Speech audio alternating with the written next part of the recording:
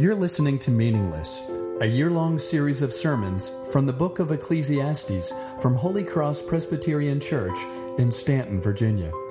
Ecclesiastes is an honest look at where we as people seek to find our meaning: money, work, pleasure, success, even religion. The book unmasks them as meaningless, not because they aren't good things, but because they weren't intended to be ultimate things. We were made for God. When we return to Him through the reconciling life, death, and resurrection of Jesus, all of those things are filled with the meaning only He can give.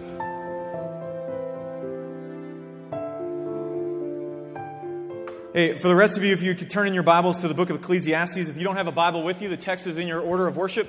If you don't own a Bible, there's a stack of them on that back table in front of that laptop. That's our gift to you. I want you to grab one of those and take one with you, okay? Because we want everybody to have access to God's Word. We believe firmly that it is powerful and can change us. So that's why we do what we're about to do. This is what we're about to do here for those of you who are unfamiliar with this Christian preaching, which really the point of it is, as Christians, we believe that God's Word is meant to shape us. It's meant to form us into a certain kind of people, a people that both depend on fully the Lord Jesus Christ, who know Him, but also who show Him into the world. And so that's part of what this is about, is coming under the authority of God's Word.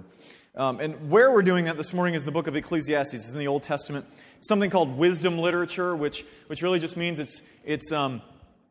it's words kind of gathered to help us navigate life. And since September, we've been walking through this book, doing something called expository preaching, which just means we've been going verse by verse, trying to understand the book as a whole.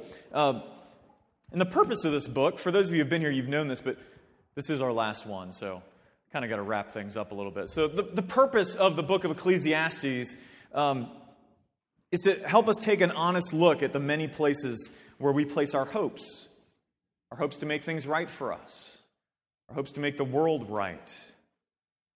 They're good things like pleasure, relationships, good things that can be put to good purposes like money and influence and power. The problem is that because of who we are as a people, we take these good things and we make them ultimate. And when we take something that's good and we make it ultimate, it becomes meaningless. And that's what this book has been about over and over and over again. And as I've said, this is our last time in this book. We've gone through all the options. Now we hear a summation. If none of these things can hold our hopes, what can? And this morning we come one last time through the book of Ecclesiastes and we discover the end of the matter. So as is our habit here, if you wouldn't mind standing in honor of God's Word, we'll be reading chapter 12 of Ecclesiastes, verses 9 through 14, through the end of the book. This is the Word of God. Besides being wise, the preacher, and that is not me, that's the guy who wrote the book, okay? The preacher also taught the people knowledge, weighing and studying the arranging many proverbs with great care. The preacher sought to find words of delight, and uprightly he wrote words of truth. The words of the wise are like goads, and like nails firmly fixed are the collected sayings. They are given by one shepherd. My son, beware of anything beyond these. Of making many books there is no end, and much study is a weariness of the flesh. The end of the matter. All has been heard. Fear God and keep His commandments. For this is the whole duty of man. For God will bring every deed into judgment with every secret thing, whether good or evil. This is God's word. It's given for us so that we might flourish. Would you pray with me? Father, this is your time. And so wherever we're at in this place, we brought our stories with us. Some of us are coming with stories of triumph and joy, and others of us are struggling. Some of us are just curious, and others of us are still wondering why we're here exactly. We don't have to pretend those aren't true, because you are a God who meets us right where we are. And so, Father, we ask that you would meet us by your Spirit right where we are. Holy Spirit, would you come and open our hearts and our ears? Would you come and speak and preach your gospel to us? Would you let Christ and His cross come forward and the one who preaches fall to the wayside? Because, as we say, Lord Jesus. You alone hold the words of eternal life. And we ask all this in Christ's name. Amen. Have a seat. All right. Given that it is our last time in Ecclesiastes, it feels like we should probably catch everyone up. For those of you who haven't been here, there's a few of you. Here it is. Here's the entire book of Ecclesiastes. Everything is meaningless. That's it. It's the whole thing. But maybe that's a little too brief, so let me flesh that out. This book is the culmination of an experiment. The book of Ecclesiastes is an experiment by a guy who our author this morning called the preacher. Other translations call him the teacher. It doesn't really matter what you call him. The point is this. He has been conducting an experiment. He's looking at the world through all of his experience and all of his resources, and he's saying, okay, I want to try and find something apart from a personal, ultimate God to place my hopes in. I recognize that there's something missing, and so what I'm going to do is I'm going to fill that with things like things we do it with, like sex and money, like power and knowledge. And his purpose is to see if those things can deliver on their promises.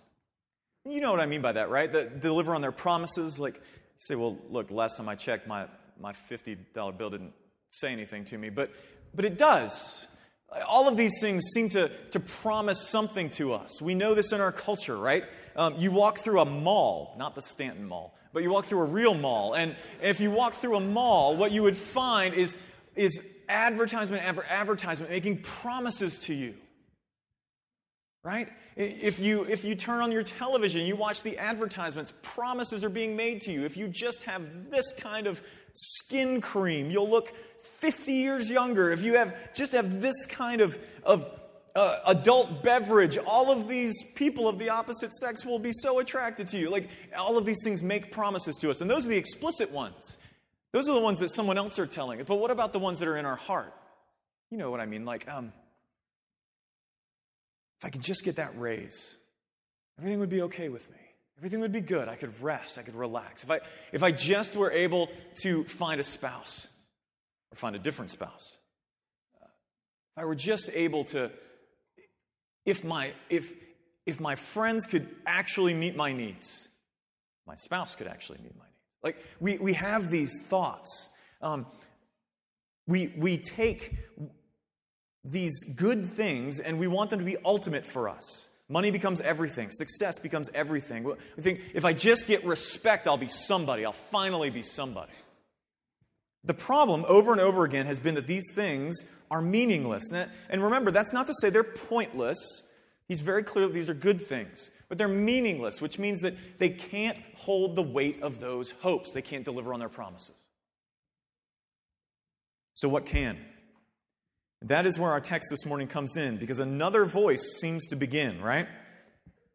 He starts talking about this preacher, this teacher in the third person. Another voice starts to begin, one that has kind of framed this whole discussion and gives us what will be, hopefully, for most of us, hopefully for all of us, my prayer would be for all of us, gives us what would be something that can actually hold our hopes, okay? So we're going to look at this text in two ways this morning. There's an outline in your bulletin. We're going to look at the word that we need, and then we're going to look at the fear that we need. The word that we need and the fear that we need. Okay? Let's get started. The great thing about this passage, especially if you're getting ready to get up and preach it or teach it, is that it really divides up into two nice, neat parts. Okay? And so that's where we're taking it this morning. Both things our writer tells us are necessary. And the first is the word we need. Look down at verses 9 and 10. And we're going to look at first at its nature, the nature of the word we need. He says that the teacher or the preacher taught and wrote down proverbs, and uprightly, he wrote words of truth. Now, stop there, because my guess is that some of us have already started, like the wheels started turning when I said that, because there's a lot that we can say about that. Let's not miss that what was just given to us is a claim about this book. There was a claim that was just made. What he is saying is that these are words of truth. Now, that can mess with us, right? Because, I mean, we live in an age that begins to look with suspicion on things like truth claims. When someone claims to know the truth on something, we begin to get suspicious that what we've seen and kind of the cultural air that we breathe is that those kind of claims are made by people who are trying to control us, right? And because they're trying to control us, they use words like truth. It's actually just a power play. And we have spent the better part of 50 or 60 years learning how to unmask those things. Now, this book, the book of Ecclesiastes, but actually the entire Bible, was not originally written in English. The book of Ecclesiastes was written in Hebrew, so maybe that kind of idea of truth isn't quite what was meant. In the original Hebrew, the word that we translate truth means, well, it means truth, but it actually has a further nuance. When we hear truth, we think as opposed to falsehood, right? Something's true, something's false. Like, that's what we think. But the word here in the original carries a further meaning. It does mean that, but it carries a further meaning. It means that it is something that is reliable, something that is trustworthy, something that is reliable to base your life upon. Now think about that for a minute. Again, some of us, when I say that, basically what he is claiming is that this book is not just true, like it's true, but it's something that you can base your life upon reliably. And some of us here, we're skeptical of that. Because like I said before, we've come to believe that all claims to truth are culturally determined, right? Except for that one. Right? All claims, you ever notice that? Isn't that funny? Like, we never have the thought that maybe our cultural belief that all truth is culturally determined is actually a result of Western European culture and not... No, never mind. All right, let me move on. Here's the thing. All of us will base our lives upon a reliable word. Every one of us. That's not a Christian thing, that's a human thing. We all do it. It is something, some word, some idea, something for us has become so self-evident that we don't even see it anymore until it bucks up against something else, right? And for many of us, that word is this, that truth can't be universal. All opinions are equally valid unless they challenge mine, right? Unless, at that point they're no longer valid. But in other words, we accept by faith the idea that universal truth cannot exist. It's a faith statement. You can't prove that. There's nothing to prove about it. It's a faith statement. But the argument here in this book is that the words of this book are reliable and that they are true instead of false. In other words, what we're being told is that what we have read, what we have spent the last 9 months or so going through since September, I think that's about 9 months, is both true and trustworthy. And friends, can I tell you that is not just the claim of the book of Ecclesiastes. That is the claim of the entire Bible. That is the claim of the entire Bible. Over and over again, the Bible claims that it is not just a storybook. It is not just the particular account of the religious life of one group of people, and not even kind of someone's take on how the world works. The Bible presents itself consistently. This book presents itself as true in everything that it claims.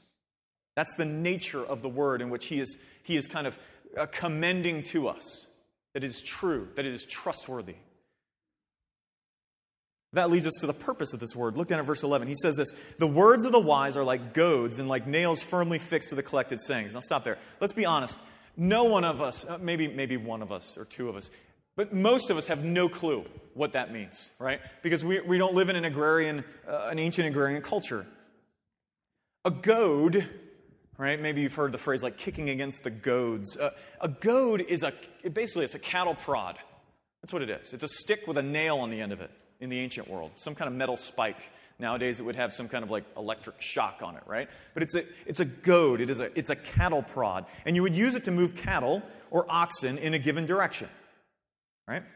Now, that of course raises the question: if what he's saying about these words is that they are like goads that are intended to move us, why would we need such things, right?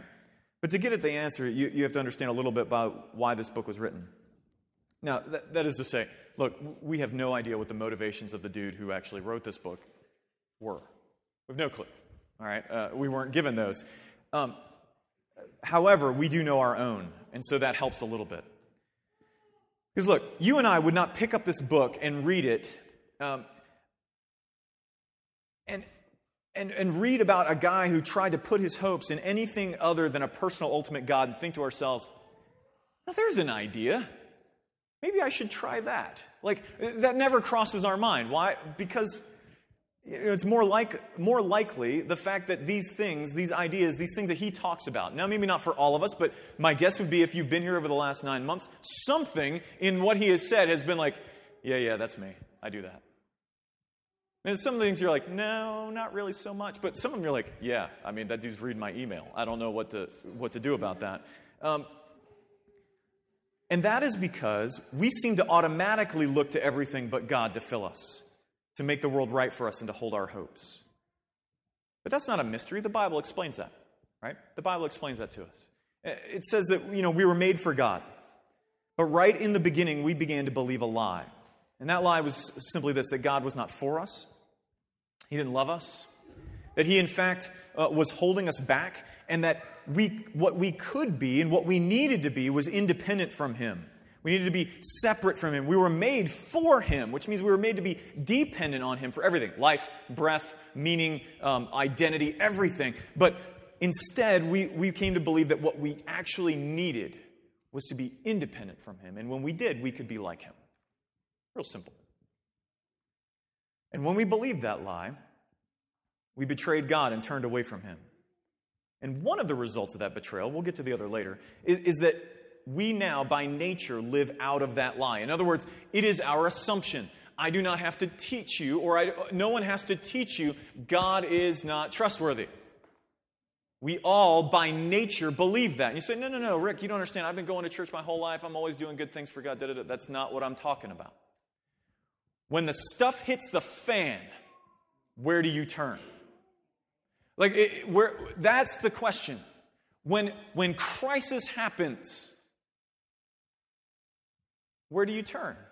Is it automatically, are you like trying to get control of things, trying to reduce the complexity, looking to your checkbook to see how much money you might have in there? Are you just trying to check out and go, look, I need to go exercise? Or are you like, I just need a drink? Like, where you go when you're in the midst of crisis is a good indicator of learning to be dependent on God is not something that happens automatically, right? And this is where this word comes in, because you see, the Bible presents itself, and here it is stated explicitly. The Bible is a corrective.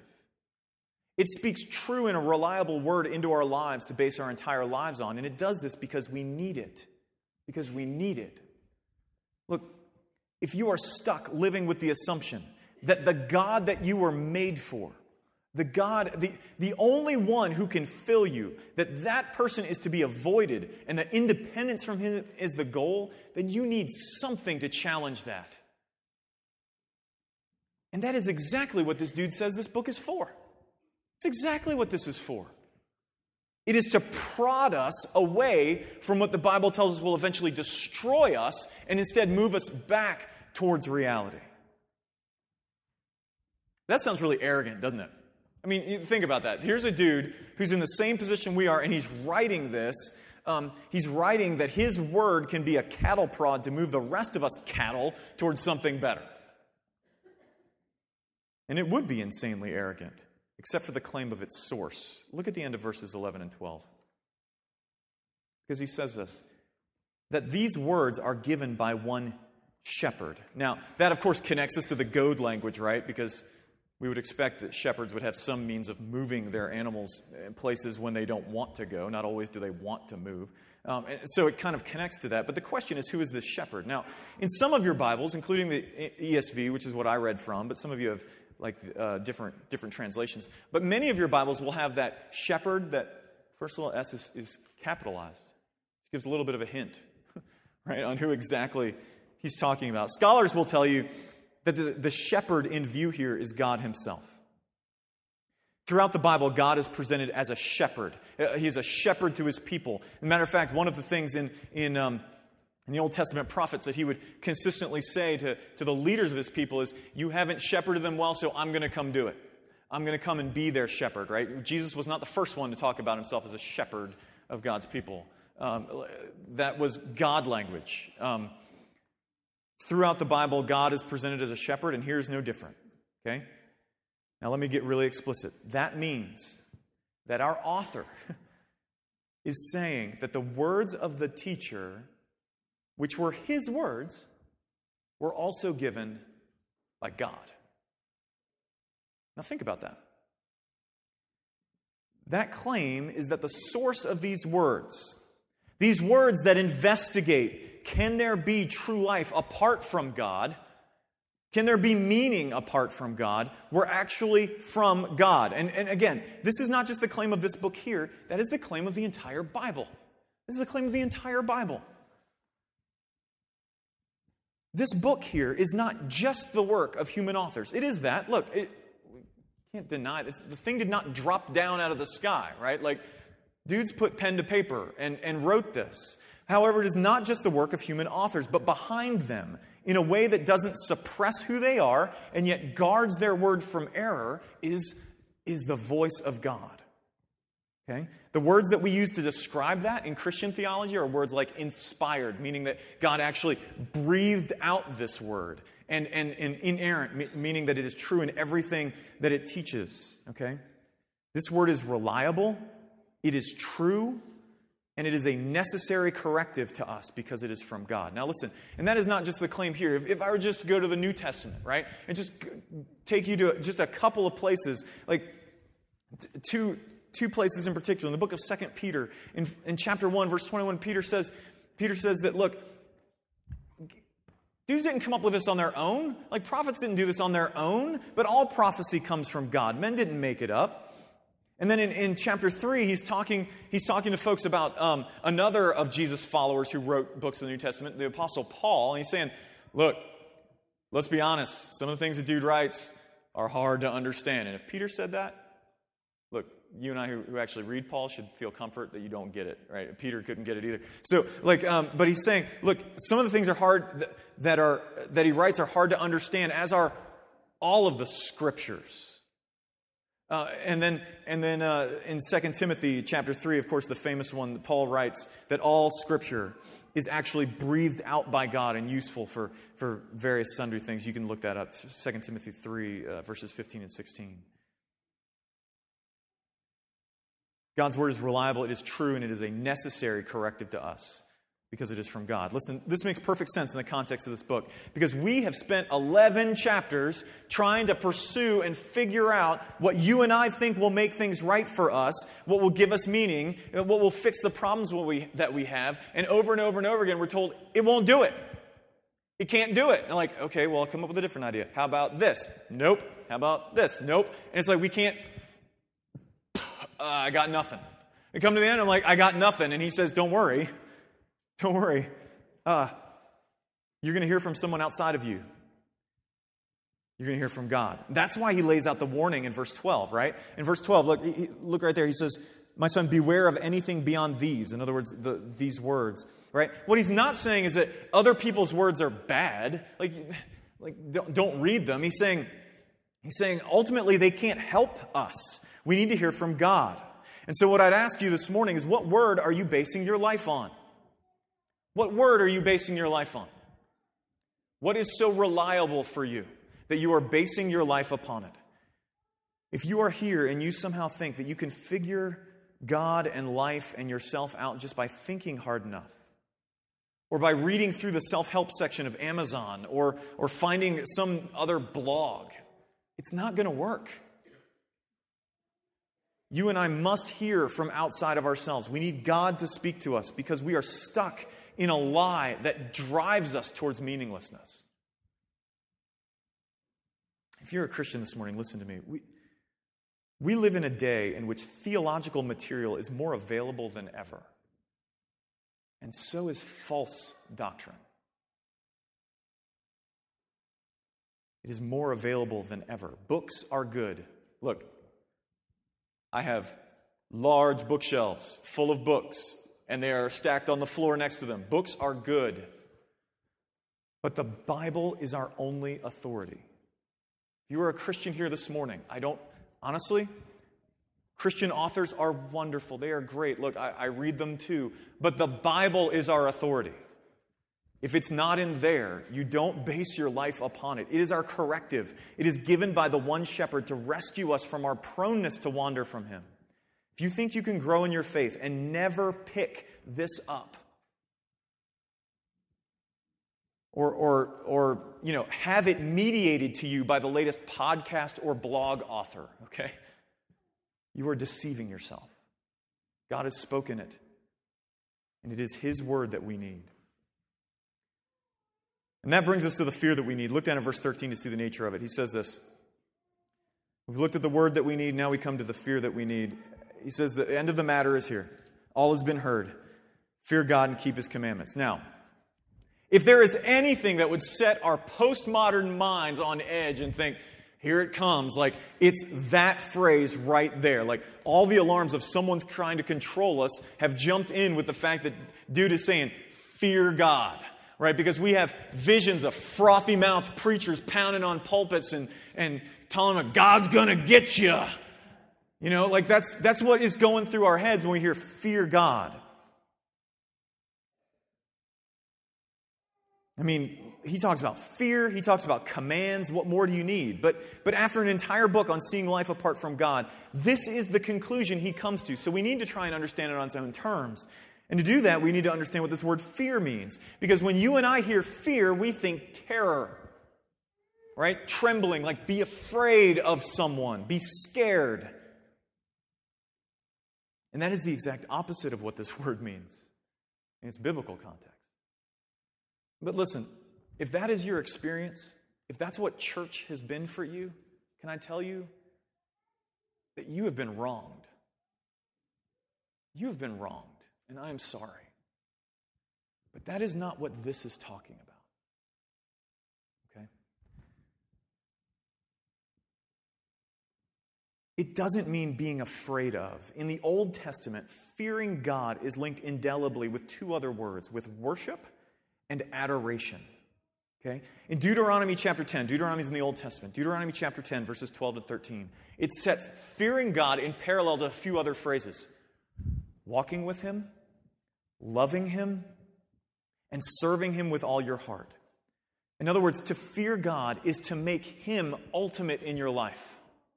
That's what it means, to make him ultimate in your life. One Old Testament scholar puts it this way. He says, look, fear is almost a synonym with adore. And adoration, he says, is an expression of total dependence on another.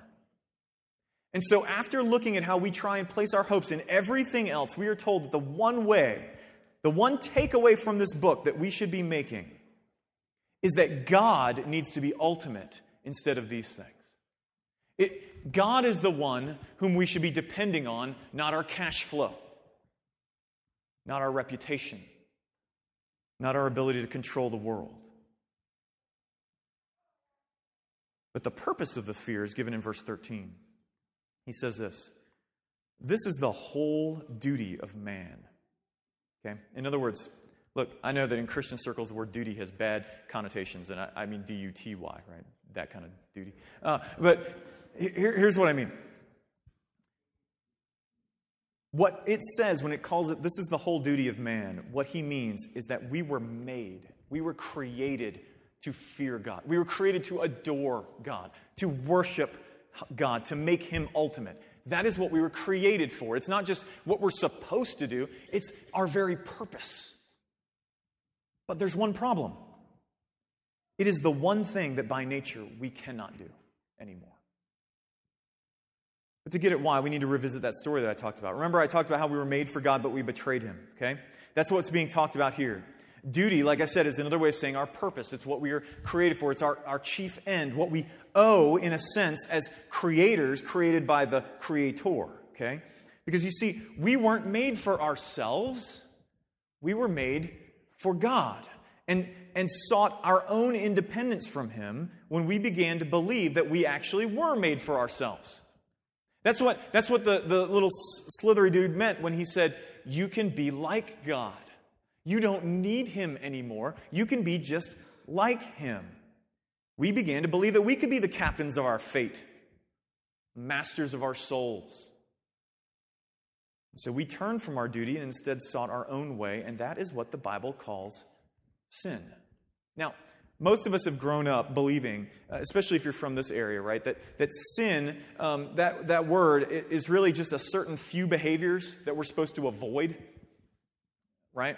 And look, each subculture in our community has different of those behaviors that you're supposed to avoid. I know that's really weird for us to think about. But you go to different ends of this town and you ask them what behaviors are sin, you're going to get different ones, right? Some of them have to do with telling on people, right? Ratting people out. Others are going to have to do with substances. And others are going to have to do with what you do with your body. But they're different things. But you know, we've grown up thinking avoid these behaviors, or that as long as we go to church, it makes up for those behaviors, right? As long as you can do what you want Monday through Saturday, as long as you're sitting here on Sunday, hanging out for the whole day. In some cases, like, you're going to be okay. It's like you put in your time, debt gets canceled, and then you go live and you accrue some more, right? Not so. Sin, first and foremost, isn't a set of behaviors, it's a state of being. It's a state of being. The Bible says that we sin because we are sinners. Okay, what that means is that we are living out of that lie that I talked about by nature. That is what we just do. We all are in that position, all of us. Sin is seeking independence from God. And look, seeking independence from God can look like what many of us expect it to look like. It can look like a few notorious behaviors, or it can look like being really good so that you can show God all your good deeds, or so you can show that you worked harder than your neighbor did.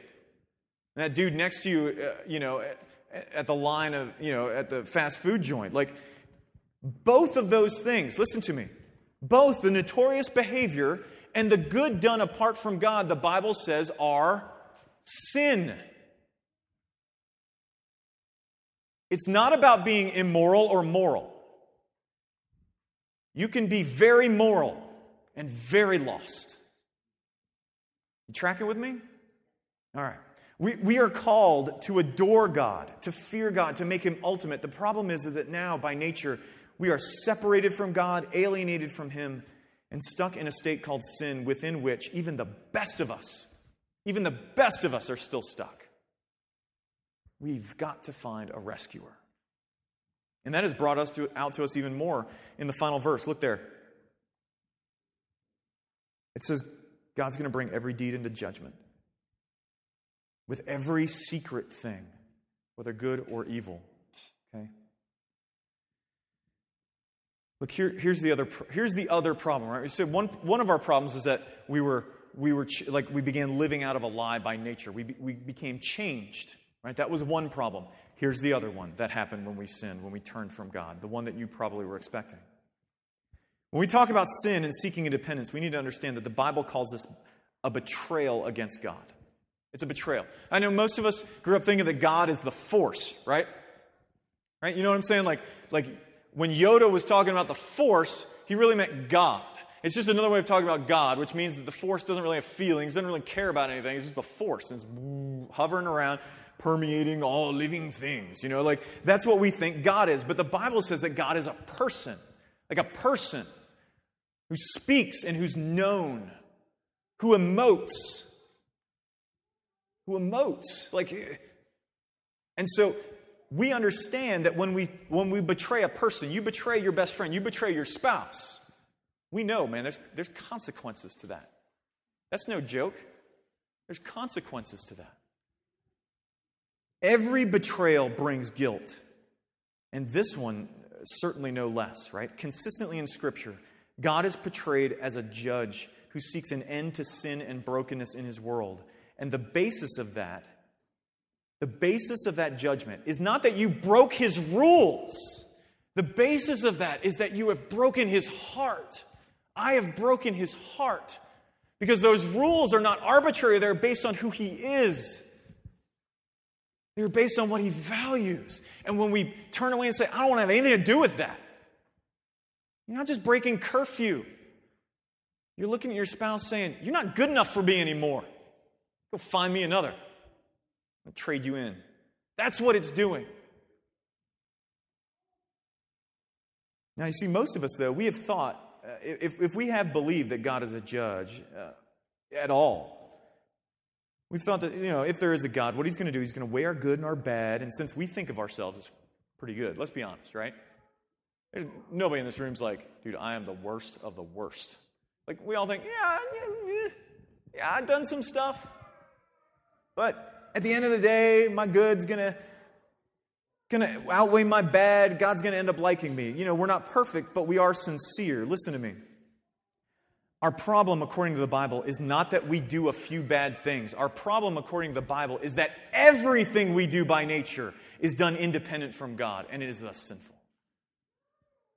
If we stand on our own, we will face the judgment of God. Listen, I say this all the time, but I want you to understand it. You cannot make up for your independence independently.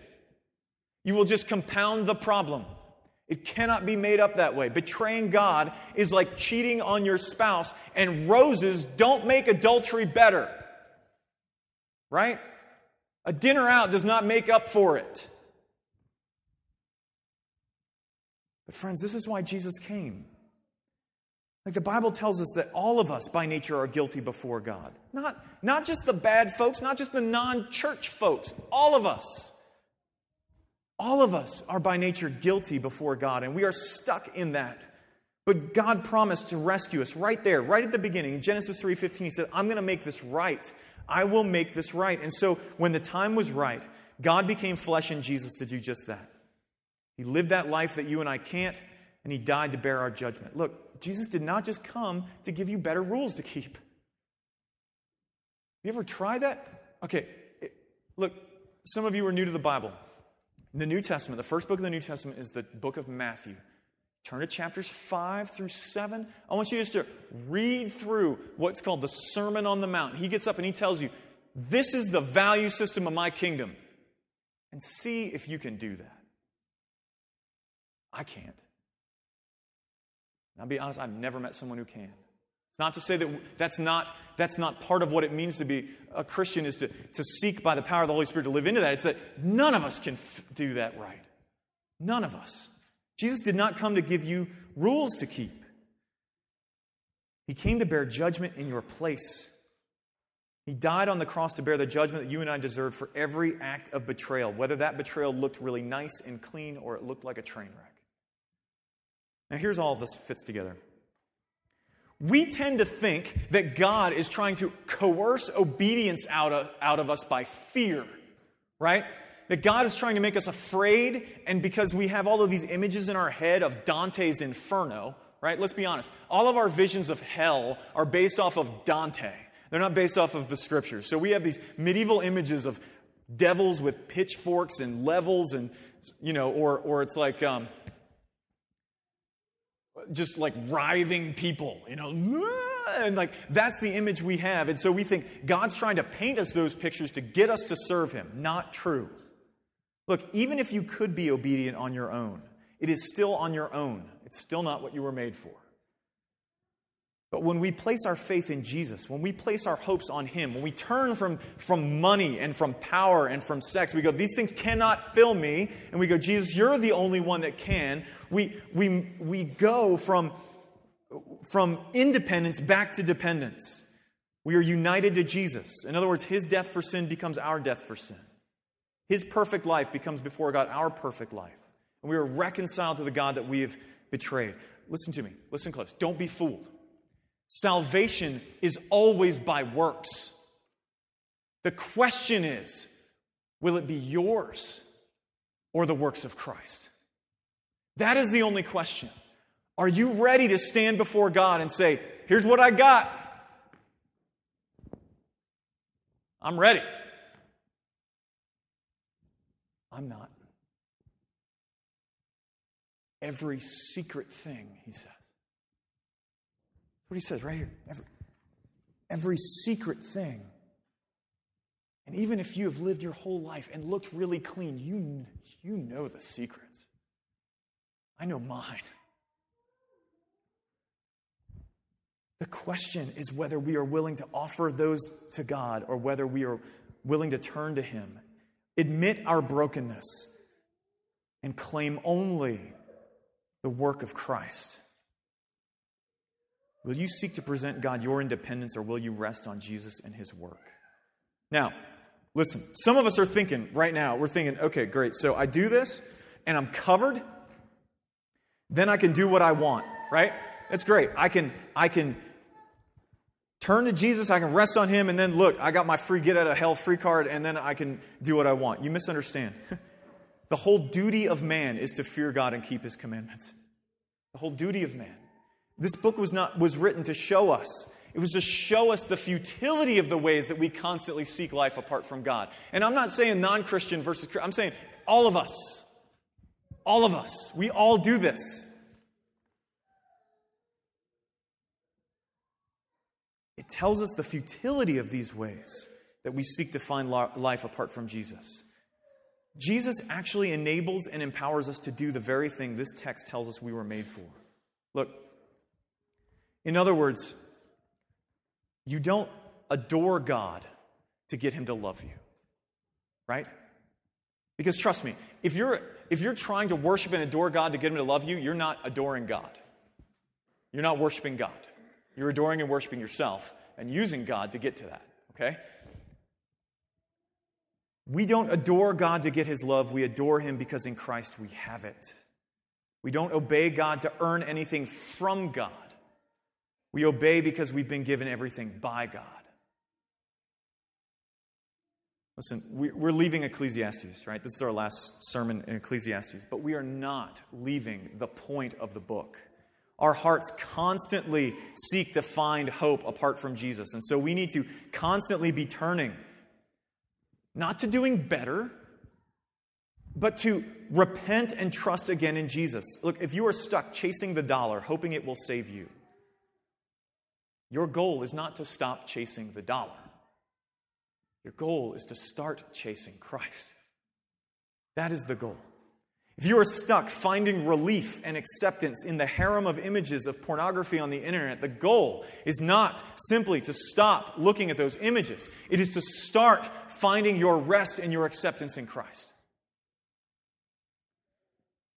The end of the matter is this, friends. You and I were not made for stuff. We were made for the God who loves us. The God whom we betrayed. The God who has sought us out in Jesus. Christian or not, friends, the call is the same. To put those things aside and to return to the Lord and to His Word through the finished work of Christ. Would you pray with me? Lord, I just want to take a minute and give you thanks because I have watched you through this book that none of us would have expected back in September. I have watched you change hearts and lives in this place. And I want to thank you for that because that is purely of you. That is not because of anything we have done. Who would have thought, Lord, I'm not sure any of us would have thought that this wisdom book, the book of Ecclesiastes, would be a book that would drive us over and over again back to the cross and back to the gospel. And so we give you praise for it. And this morning in this place, Lord, I know that there are some of us here who have been Christians for a long time. And again, we need to turn away from our attempts to do better by our own strength, to understand those things as sin and instead to return to you, Jesus. To repent and believe and adore the God that we were made for. Others of us, Lord, we've never trusted in Christ. And so I pray boldly right now that you would work in our hearts to make them new and to give us faith. You are the author of faith, and you are its perfecter. So, Lord, we look to you to do all of this work. We ask it all in Jesus' name. Amen. Love you guys.